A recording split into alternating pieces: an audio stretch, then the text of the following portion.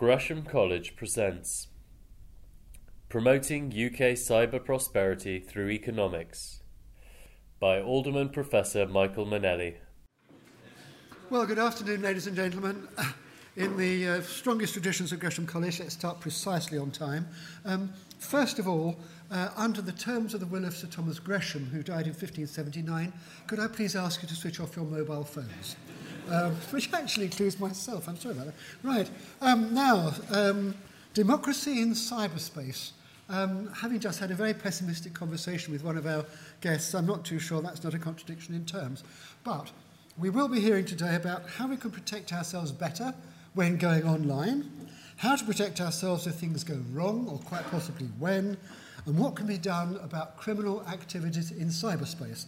The one thing we won't be doing is telling you how to do it. So if that's what you're hoping for, you can switch off now. Now, can we do these things without impinging too much on everyday life? Because cyberspace, the internet, everything from Google, Wikipedia, to the time of the next bus down at Waterloo Station is actually somewhere on your mobile phone, and it's therefore somewhere up there. First of all, what are we actually talking about? I found myself going through layer after layer, the deep web and its associated creations, the deep net, the invisible web, the hidden web, which in turn morphs into the dark web and the dark internet. Ironically, the need to have an online system which was capable of hiding itself from prying eyes was created for the best of reasons by people such as journalists and human rights activists in countries where their activities were frowned upon. And there's also clearly a need for places which are not immediately accessible to people from outside. Think about banking details, think about science research data, for example.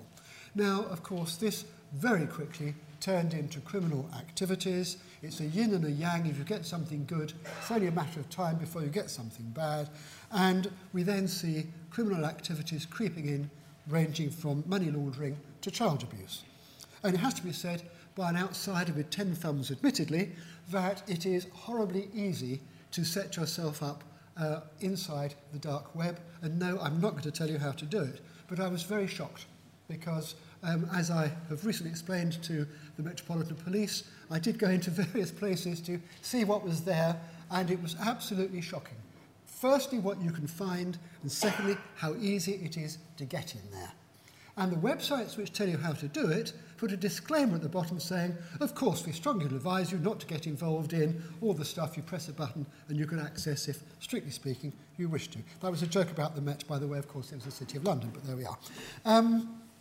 Now, 3 years ago, we ran a symposium entitled Armageddon in Cyberspace, which can still be seen, courtesy of the web, of course, on the Gresham website. Today, we're looking at democracy. I hope we can be a bit more positive. I slightly doubt it. But I thought we could start off, considering we have an American on the panel, with Abraham Lincoln and his definition of democracy being government of the people, by the people, for the people, which is quite applicable, I think, in these circumstances. Of the people, well, the internet has made so many things publicly available and accessible, and so much of it can be controlled, and yes, it can be hidden by individuals. By the people is an interesting one. Yes, universities will have a postmaster to keep some kind of order amongst students, which is a fairly hopeless task, but whatever you do, don't send an email saying the party went down a bomb, because within about 30 minutes you'll get a message from the postmaster saying, we noticed the use of inappropriate language in your website, would you care to come and have a word with us? And of course, mentioning the United States of America, Beaver University had to change its name to Concordia, and that's true. We may well be hearing something more about specialised organisations which are there to protect us from subversive activities. But perhaps the best protection would be if people would only take the proper steps to protect themselves. And I think we might be hearing a bit more about that as well. We look both ways when crossing the road. We wouldn't open the door to a stranger. So when you get an email from a friend saying they've lost their wallet in Manila, could you please send $500 to the following email address? You might give them a ring first to see if they are really in the Philippines. The first time that happened, I did actually ring up and say, are you really in wherever it was? And of course, we all know that's a well-known scam. We have to be net-wise in the same way we tell people to be street-wise in the big city. though I have to say some of the banking scams in particular are getting to be really quite sophisticated. Now, for the people, well, most public organisations have their homepage, FAQs, links to other services, even if then the advertisers muscle in and bombard you with all sorts of things you don't really want to buy. Spam filters have saved us more those Viagra adverts and those offers of sincere friendship from scantily dressed ladies in the third world, which we were getting very frequently only a few years ago. Though, curiously enough, I got 2 last week, not about Viagra, I must admit, and I did get the Manila scam as well. And I really thought that my junk mail was going to catch all of those things. Having then gone into my junk mail, I was rather disappointed to see there are 127 similar items which had arrived in only the last week. On the other hand, genuine clients, you can use the internet for everything from the address of the local dry cleaner through to an update on the floods in York, and there is a website if any of you would care to donate. Now, with regard to democracy, we might be a bit more circumspect than ever we were about saying that we live in a free country. The concept of free speech is not perhaps as clear as it was. And as far as our online rights and responsibilities are concerned, whose rights now come first? That, I think, is a question which is often being asked. And if you have to combat those who are determined to subvert, damage or destroy the system without resorting to underhand tactics, or the very least undeclared ones, whose validity or legality may come as a result of some political fudge, and whose law, which country, which jurisdiction do individuals or companies come under? How may people be challenged or faced with the due process of law? And loopholes, if not entire cracks, are sure to appear and be worked on by people who obviously have the technical knowledge to do these things. So we're facing new legal challenges as a result of the invention of technologies which until recently would have been considered impossible. Yet we can look at precedents. It is illegal to tamper with the mail. It's actually illegal to open somebody else's letter. So very curious that the European Court of Human Rights has just said that employers can read the emails written by their employers in work time on the work computer. There are some controls there. Whereas if they were to open a letter waiting in the post, that would be breaking the law. There are examples in history of trawling up transatlantic cables in order to listen into them, or in time of war to cut them. Putting bombs in letterboxes was common in the troubles in the 1930s. But to live within the law, we need to know what the law actually is, and preferably in advance of unwittingly breaking it. So the lawgivers, I'm looking at 1 or 2 people here, need to understand what it is that needs to be controlled or curtailed. And the enforcers of the law need to know how they can successfully bring a prosecution. There's nothing worse, something happens, everyone knows it's wrong, and there's nothing on the statute book which is able to stop it. Now, in an extreme case, is it acceptable? You see, I said switch off your mobile phones. I really thought I had. This is my daughter. This wasn't a setup. This is a new phone. I'm not quite sure how to switch the damn thing off. But anyway, the call's end. I shall stamp on it, yes. Is the right to know absolute? Are there any limits to transparency? Should we be entitled to call to account government, the armed forces, public services, the security services, every possible supplier of services that you can think of as and when we please?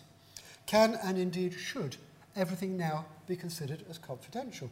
I well remember the furore when it was first suggested that students should be able to see the marks on examination papers. And we were told that the sky would fall on our heads, tidal waves would destroy London and who knows what. As it happened, we used to say to students, well, you've done quite well. I can't give you the mark, but it's not as low as 54, and it's not as high as 56. And actually publishing the marks led to our scrutinising the whole examining process far more closely than I suspect we had done before, which in many ways I think was a possible thing. Now, can and indeed should anything now be considered then as confidential? I don't think references are that confidential anymore, for example. And it's rather odd that when privacy has never been so valued and so much spoken about, nor indeed has Article 8 of the Human Rights Act 1908 been so often quoted. As you all know, I do this in memory, of course, everyone has the right to respect for his private and family life, his home and his correspondence. It doesn't say electronic or otherwise. There shall be no interference by public authority with the exercise of this right, except such as is in accordance with the law and is necessary in a democratic society in the interests of national security, public safety, or the economic well-being of the country, for the prevention of disorder or crime, for the protection of health or morals, and for the protection of the rights and freedoms of others. I can see hundreds of legal cases going on for years on half a dozen of any of those headings. So, all in all, cyberspace and everything in it, from the mobile phone to astronavigation, is not only here to stay, but is developing at a pace which is hard for many of us to comprehend. A powerful force for good, but with plenty of scope for evil. How can it be channeled, controlled, managed, and directed properly? Should it even be? Is total security compatible with total freedom? And can there be a middle ground which is comfortable to all sides? That's something for us to talk about today, and I'm very pleased to introduce Sir John O'Reilly. We're just about to change the... Oh no, they're already up, that's good. Chairman of NICC Standards Limited, ERA Foundation Limited, ample experience of ensuring that telecommunications actually communicate. He has an extensive CV, which you might care to read through the programme, but he's someone who's worked extensively in the field of electronics and innovation. Sir John.